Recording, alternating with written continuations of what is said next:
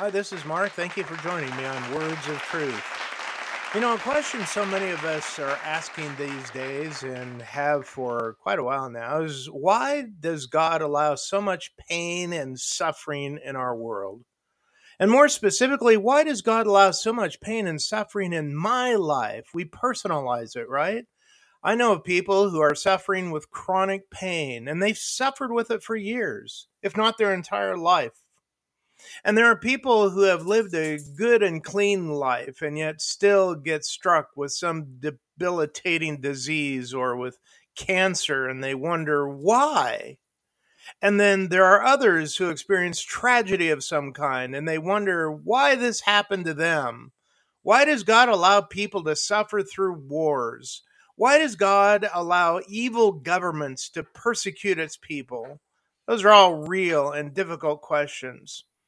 And the fact is that God never wanted pain and sickness and suffering to be a part of his world. God created this world to be perfect with a perfect environment and with perfect people. But when sin entered into the world, when Adam and Eve listened to the temptations of Satan, everything changed. Weeds started to grow. Man began making poor choices. He's working by the sweat of his brow. Cain kills Abel. And ever since, we've been living in a broken world, reminding us that we need a Savior. And it also points to God's power and sovereignty, in that we know that God can heal people, and we know that God can stop evil governments because He's done it in the past. Just take a read through the history of the Old Testament. And yet, sometimes God chooses not to heal and not to overthrow an evil government because God has a higher purpose in it all, and He means it all for our good. Now, I know that's a difficult concept for us to hear, and even more difficult for us to understand. Because if God can end our suffering, then why doesn't He? And if He can stop evil from happening, why doesn't He? And if He can heal our sickness, then why doesn't He? And I have to tell you that there are no easy answers, but it's good for us to wrestle with those questions. And we do have some answers from the scriptures that can encourage us. So continue to listen. We know from Romans chapter 8 and verse 28 that God is working out all things for the good of those who are called according to his purpose. Now, I know it seems unfair that God would prolong our pain or allow some sickness to even rob us of the quality or the length of our life. And it seems even cruel that God would allow other evils to happen in our world. But the fact is that God does desire for our bodies to be whole one day. And He also desires us to be drawn toward Him in a way that would allow us to experience His grace and love. C.S. Lewis summarized it well in his writing on the problem of pain. He wrote, quote, "On the one hand, God is wiser than we. His judgment must differ from ours on many things, and not least on good and evil. What seems to us good may therefore not be good in his eyes, and what seems to be evil may not be evil." Unquote. In other words, when God withholds healing from us, it's not because he's cruel. You see, our understanding is limited, and we'll probably never see it from his perspective. We have trouble seeing how pain and suffering can be a good thing, but neither do we have the wisdom or authority to say that it can't be true. You see, we think we only have two choices when it comes to pain and suffering: accept that our circumstances will never improve, or constantly wish that something will change. But the fact is that we aren't limited to those choices.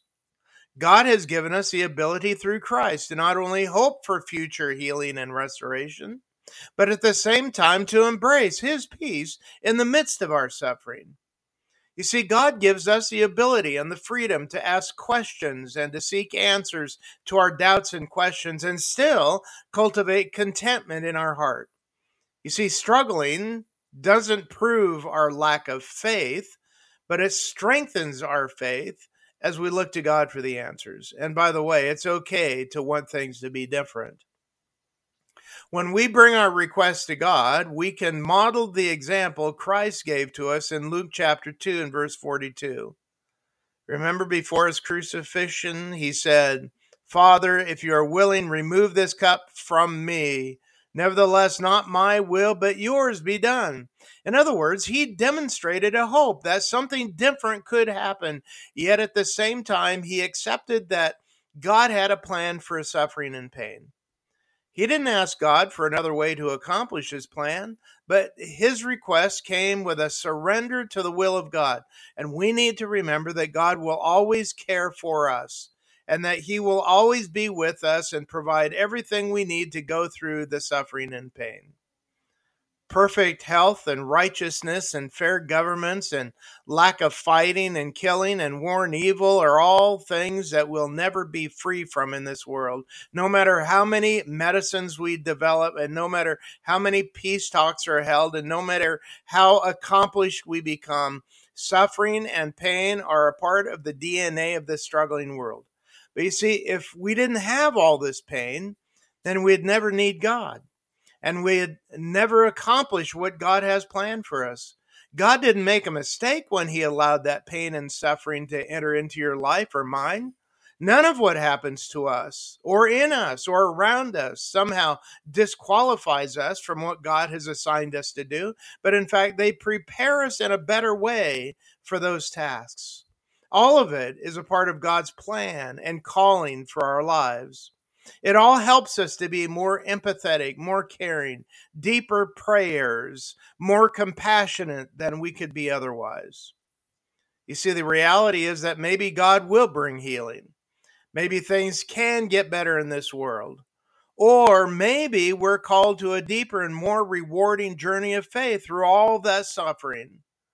No one can deny that the road is rocky and full of potholes, difficult to navigate. But God is walking right beside us and in us the entire journey, reminding us that he's working in all of our circumstances and in and through all of the events that are happening in this world. Now, eventually, all the suffering in this world will come to an end. If we're in Christ, it's all just temporary. One day, Jesus is going to return and he's going to deal a death blow to sin once and for all. And he's going to make this world new and he's going to set up his eternal kingdom where all tears will end and we'll live in perfect peace and harmony forever. And on that day, when faith becomes sight, we'll experience a glory that won't be worth comparing to every hard thing that we've had to experience here on earth. Oh, I hope you know Christ is your Savior. I hope you've accepted his free gift of forgiveness for sin and the promise of eternal life with him. Because if you have more hope than this world without him will ever have. Thanks for listening. I'll see you next week.